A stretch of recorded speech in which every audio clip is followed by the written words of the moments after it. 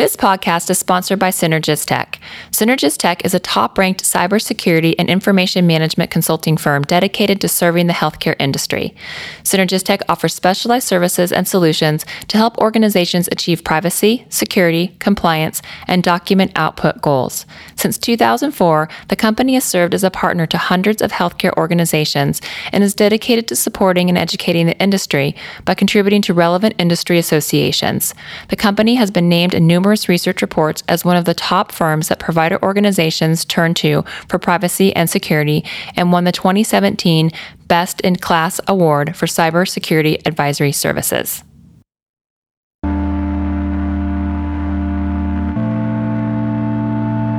Welcome to the SoCal HIMSS podcast. I am Sarah Richardson, and today we are featuring a conversation with David Finn about managing the aftermath of a cyber incident with a strategic incident response plan.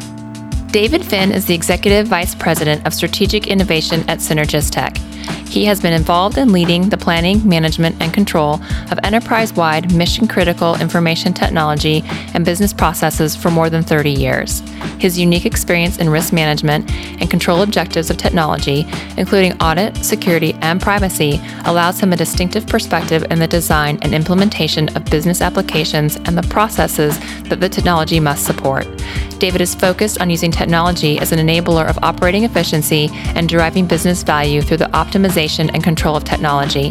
He is known for creatively engaging all types of audiences, conveying messages that even change-resistant users listen to and remember.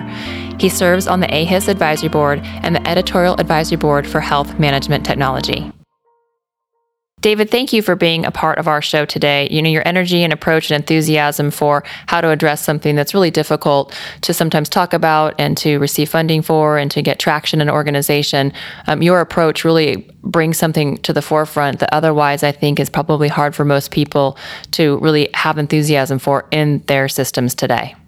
Well, thank you. It is my pleasure to be with you. I am a longtime HIMSS member and supporter, and SoCal HIMSS has a special place in my heart. When we think about this space, and it's ever-changing and it gets bigger and more complicated, and we hear so many things on the press, what does the current threat landscape look like today, and what are some of the latest trends in healthcare that are driving these responses?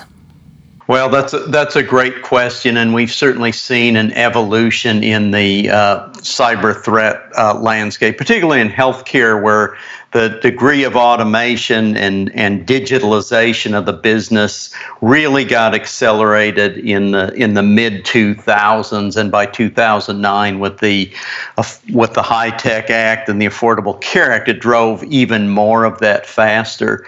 So in the early days, we saw a lot of insider threats and the people who worked in the organization, and sometimes it was malicious, but more often it was accidental, and that's kind of where things started as we automated and digitized healthcare. And then we saw some hacktivism issues, and we saw for instance, the DDoS attack on Boston Children's. And when I was a CIO, we had a large research facility, and we had threats from PETA about our animal labs occasionally. But over the last 4 or 5 years, we've really seen a shift. So this is a war. People talk about the cyber war, and we really are at war. And it used to be focused on criminals, and it was a war against crime. But we've seen that shift into espionage. We've seen it crime. We've seen government agents and government groups being involved in terrorism. So we've seen this shift from insider threats. People hadn't figured out there was money to be made and damage to be made. And we moved to terrorism, and then we saw this kind of evolution of this cyber terror into general disruption. And that's most noticeable, I think, in today's headlines through ransomware, where sometimes they demand money and you may or may not get your data back, but sometimes they just want to come in and disrupt your operations. There really is no, they're not doing it for a reason except because they can do it. And so we still have the insider threats, but we've added all these other layers, and it gets more and more complicated and more difficult every day. So when you're a healthcare leader, you mentioned you're previously a CIO. It's a role I have today, and we have our security teams, and obviously we have budgets that we have to manage as well. We have to build these business cases to create strong incident response processes and to get financing to support them. So you say that we're at war. What are some real world examples or a case study that you could share with us that could help our listeners use that as collateral to continue to share the importance and get the funding they need for incident response to be supported in their organization? Well, and that's exactly the story we have to tell, Sarah. This is a business issue. It is not an IT issue. It is not a security problem. When systems go down in a hospital, IT stays very busy. There's plenty of work to do, and the security people actually have less to do because if systems are down, they don't have to worry about security. Nobody can get to anything. But what happens when systems get shut down is that doctors can't see patients. They can't see patient histories. They can't place orders. Nurses can't do their jobs. They can't do rounding. They can't deliver medications on the nursing floors because the cabinets are locked up, the medication cabinets. You can't do MRIs or X-rays if the lab systems are shut down. We've seen many cardiac cath labs shut down and go on drive-by recently because of things like WannaCry or some of the SamSam variants.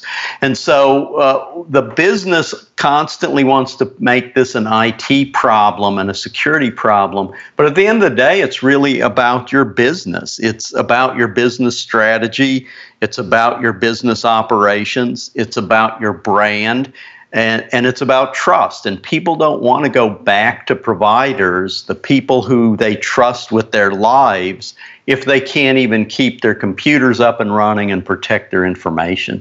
David, one of the important things we have a chance to talk about is really the financial benefits in having an incident response plan that's effectively executed and tested. Can you share some of those benefits with us?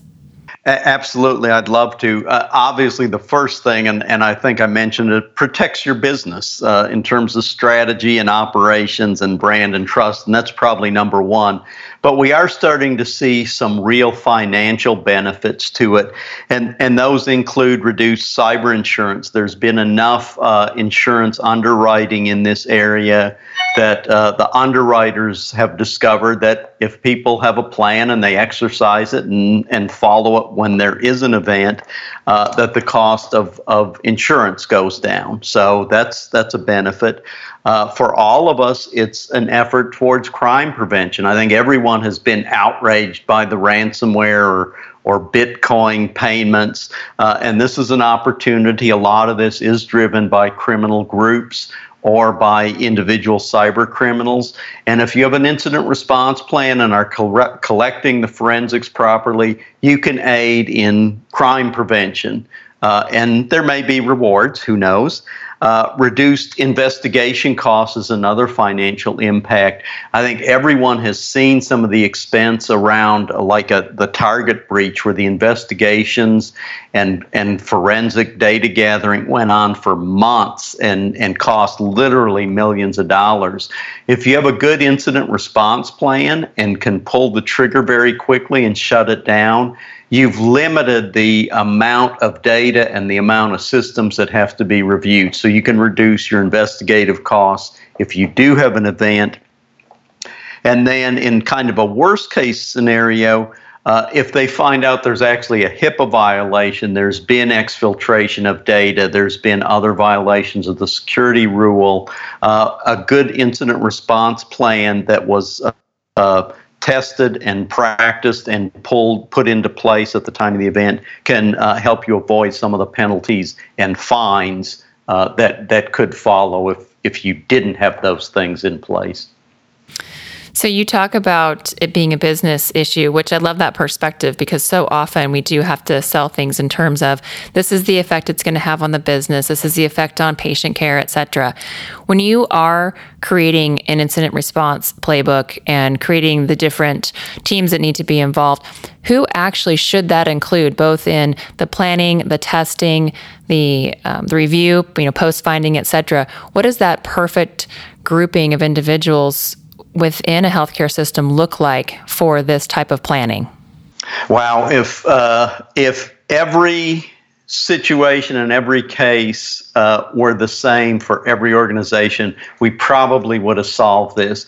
But security, like IT itself, and even your business operations, one size does not fit all. The biggest problem we see in incident response plans and putting incident response work groups together, incident response teams, is they're not broad enough. They tend to focus on the security people, on the IT people, on compliance and maybe legal. But again, when you get back to the operational issues, this really needs to be broadly across all the business units.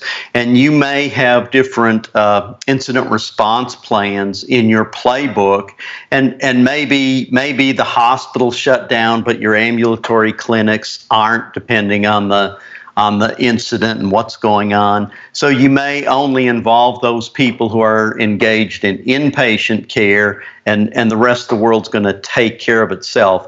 But the trick is to figure out some of the issues that could happen, develop plans around all the risks you have, understand who the key stakeholders are in those areas, in those business units, in those operations that could be shut down. Know what the priorities are, not only from a systems perspective. We have to understand which systems come up first and which ones we can shed very quickly. But we need to know the business priorities. What's most important to be able to do? We need to know when they're needed. And then we need to have a communication plan, because if you're relying on, for instance, IP phone systems or your email or mobile devices, they may all be shut down. So you have to have a way of communicating, and then you have to lay in the rest of the players in that. Is that you have to engage legal, you have to engage payroll. You've got a payroll coming up in 2 days, and you've been told your systems won't be back up. You've got to have a media response if you're going to have to shut clinics or postpone surgeries.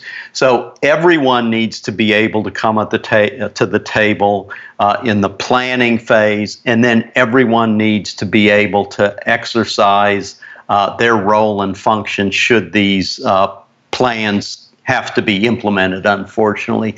But at a simple level, the core team is obviously you're going to have your CIO, because it's going to be about disaster recovery to some degree, and then the multiple specialists across information technology and information services.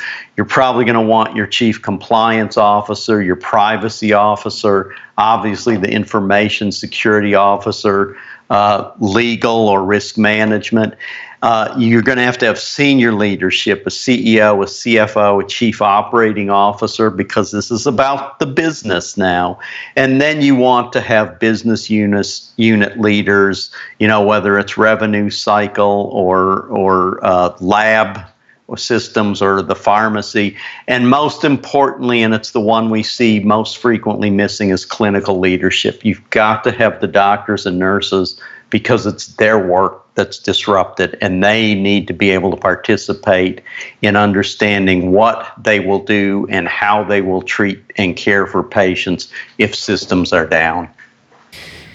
You mentioned all these components, and just the sheer task of planning and creating an incident response playbook for some institutions is overwhelming. And when you think about it being the CIO leading that effort, obviously with compliance and privacy, and ideally, I love that you point out clinical leadership, because you're right, it's about how the business and the patient care gets affected.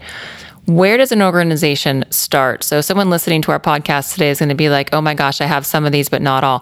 What are the best tool sets out there in the industry for an organization to effectively have all these components at their fingertips? And again, not necessarily stored on a server that could be attacked or go down.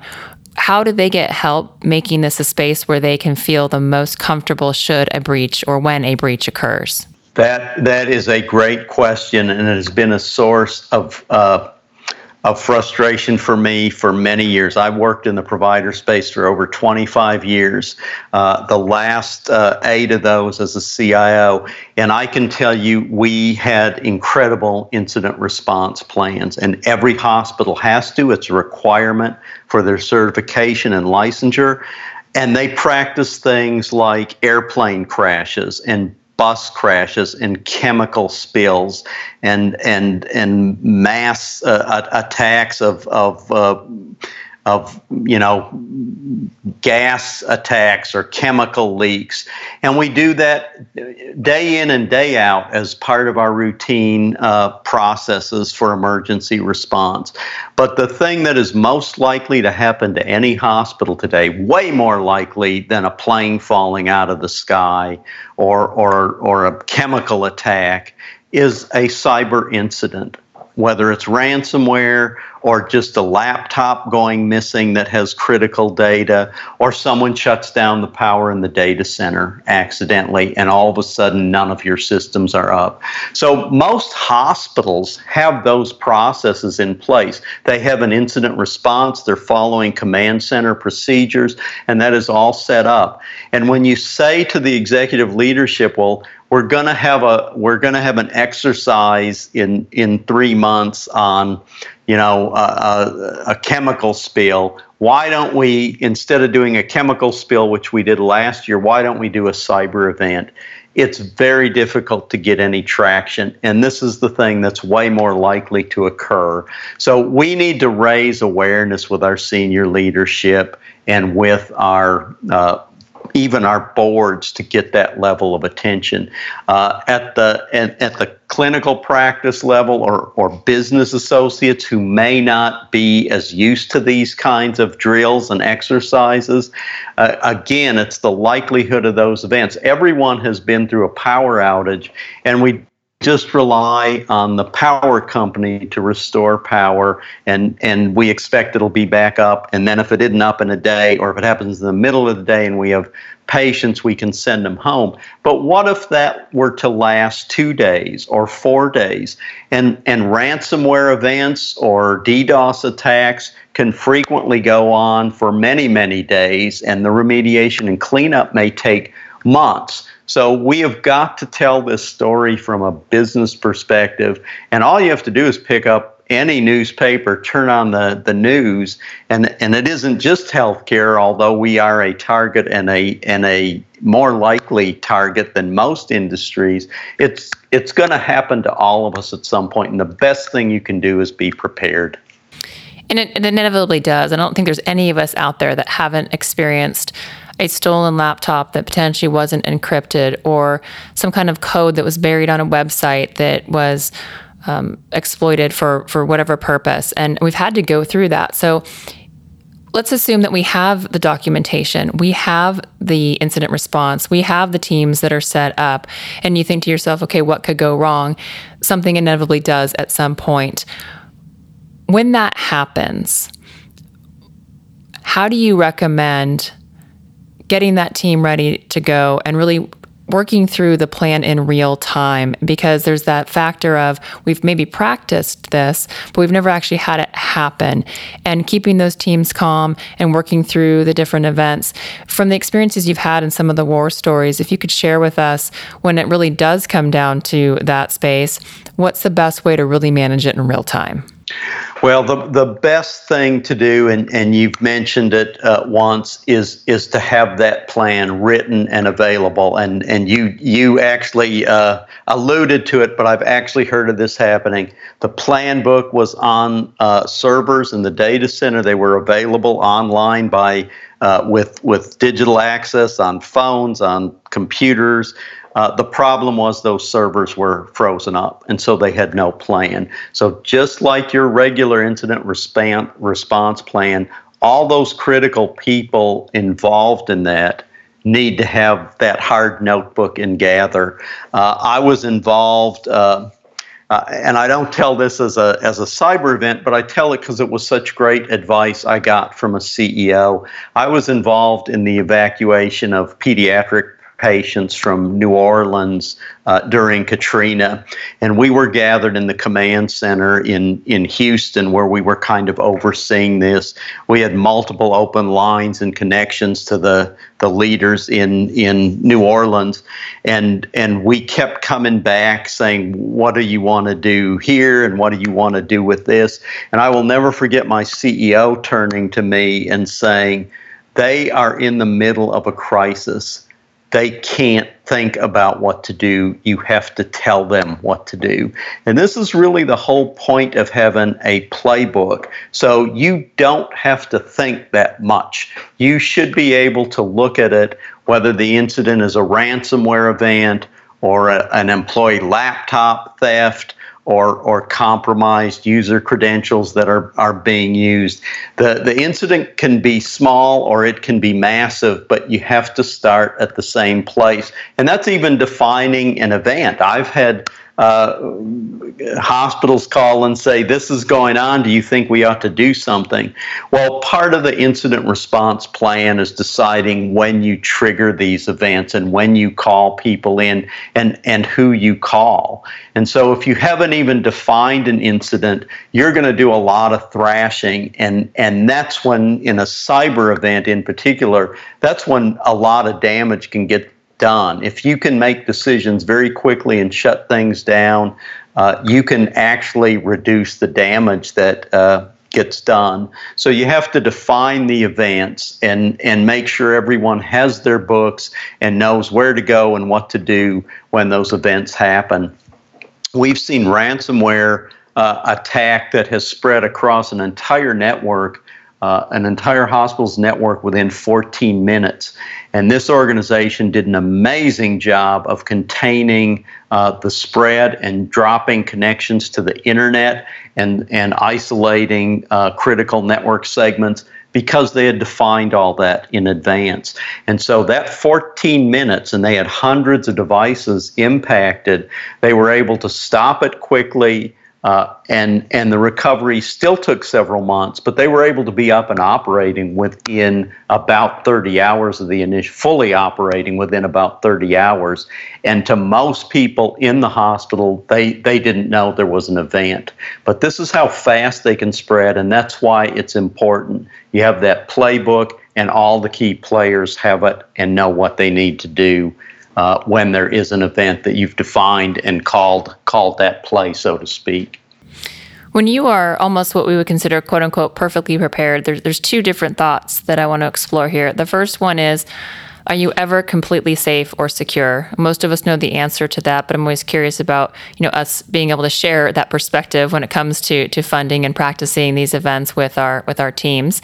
And the second train of thought is around how soon is soon enough to be able to incorporate this into executive and new teammate training? What is the right level of energy to put around incident response? Because most people have their annual desktop planning or annual incident response truly annually in most cases. And so what do you think about the ability to share how secure is secure enough, and then how soon to bring the right new team members to the table to begin thinking about their role in this? Yeah, very good question. And let me start with the second part of that. Just like security training, we used to think you did it when they onboarded and you were done, and then we went to annual training even after onboarding. And what we're finding is that really doesn't work. If it really worked, we still wouldn't have the phishing attacks that trigger ransomware and other malware attacks that we're seeing in healthcare, because I'm not aware of anyone doing security training either onboarding or on an annual basis that doesn't address phishing. And then we had to go to phishing exercises, and many hospitals, I would say at this point, most hospitals are actually using phishing exercises where they dummy up email. And the point here really is, and I once had a marketing executive describe it to me as a Chinese water torture. You can't ever let them forget that this is an issue, and you don't have to spend hours on it, but it has to be in front of them, top of mind, at least once a week, however you do that. And so if you're a leader, if you're a manager above a few supervised people, you really need to have that incident response training when you come on board, and then it needs to be part of your regular leadership training. If you're higher up in the organization and running a business unit or have a C in your title, you need to be doing that on a regular basis. The once-a-year tabletop exercises are probably not enough. Those should be done. And you can scale these. I'm not saying you need to do enterprise exercises every week. But in your business unit, you should have an incident response plan that is a subset of the bigger incident response plan. And you probably want to practice that quarterly, even if it's only to review it as a team and update it because people have changed, systems may have changed, some of your policies may have changed. So that needs to be kind of top of mind. It can't drop down to the lower tier. And the bigger question you asked is anyone safe? And like you said, there's only one answer, and we all know it. And the only way to be safe is to have a computer that isn't connected to any network and it is turned off. We're seeing new attacks on a daily basis. We're seeing attacks by audio techniques. People are actually able to manipulate hardware by using sound waves. This is kind of terrifying.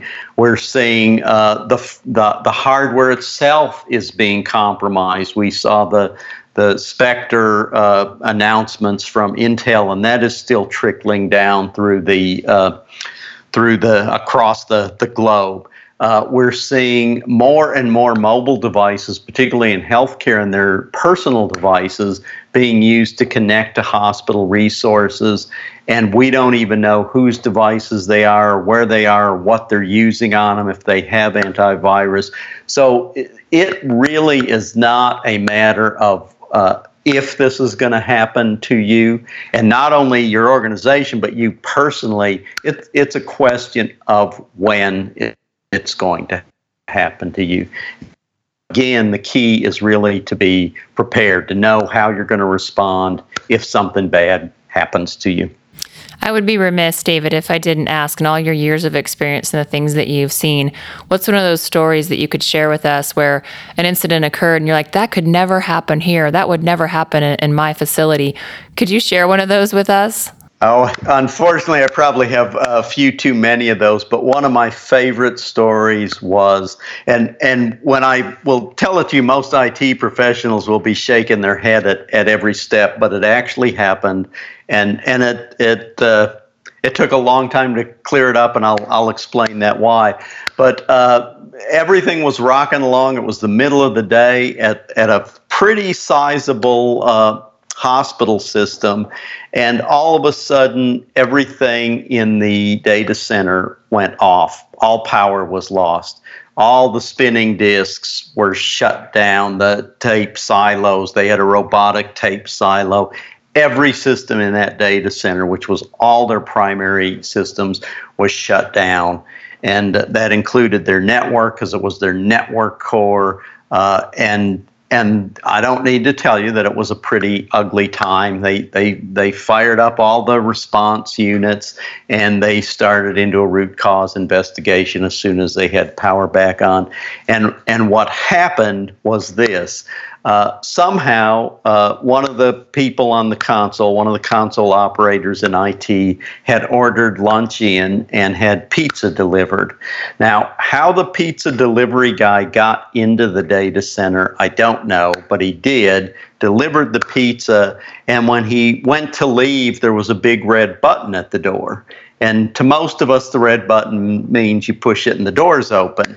But in a data center, a big red button has a whole different meaning. It shuts power down in the event of a fire or a halogen discharge, or now they have new systems. And so the guy trying to leave and get back to delivering pizza hits the red button and had crashed every system, every spinning drive, every tape system in the organization. And obviously, the simple solution was, follow your own processes and don't let unauthorized people in the data center. But it was also about the time they started putting the plastic covers over the big red buttons in data centers. And so, like I said, what could possibly go wrong? What could possibly go wrong is the pizza guy could want to leave. So I'm laughing because I think about the fact, I'm like, well, wasn't there a cover on the red button? But you're right. Until sometimes things happen, we don't go back and realize that was the safeguard or measure to be put in place.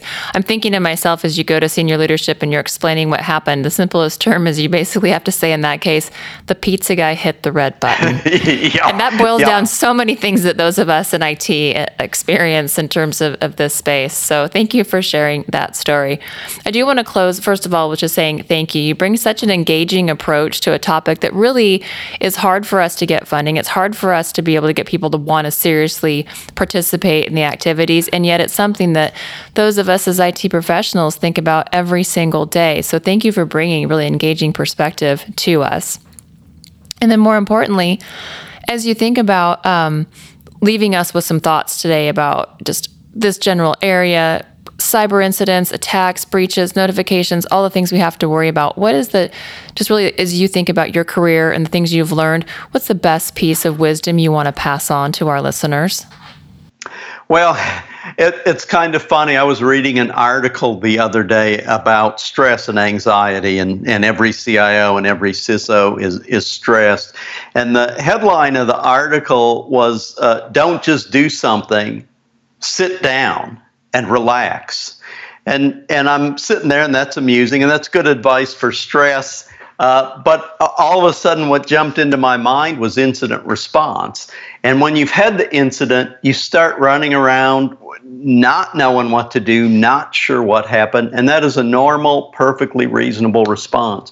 But what we all need to do in terms of our incident response planning is not just do something, but let's today, before the incident, sit everyone down and do some planning.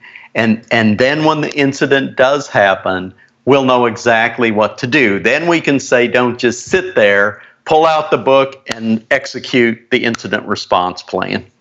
Sound advice, which leads us to our closing thoughts is our listeners are going to want to reach out to you or be curious about how to seek your expertise in this space. You are the Executive Vice President of Strategic Innovation at Synergistech. How do our listeners reach out to you for further advice or concerns or questions that they may have? These are among my favorite topics. So obviously the place to start is our website, synergistech.com. Cynergistek.com, or you should feel free to email me directly, and that is david.finn@synergistech.com, and I am happy to take all requests. Excellent. David, thanks for being with us today. Take care. Thank you.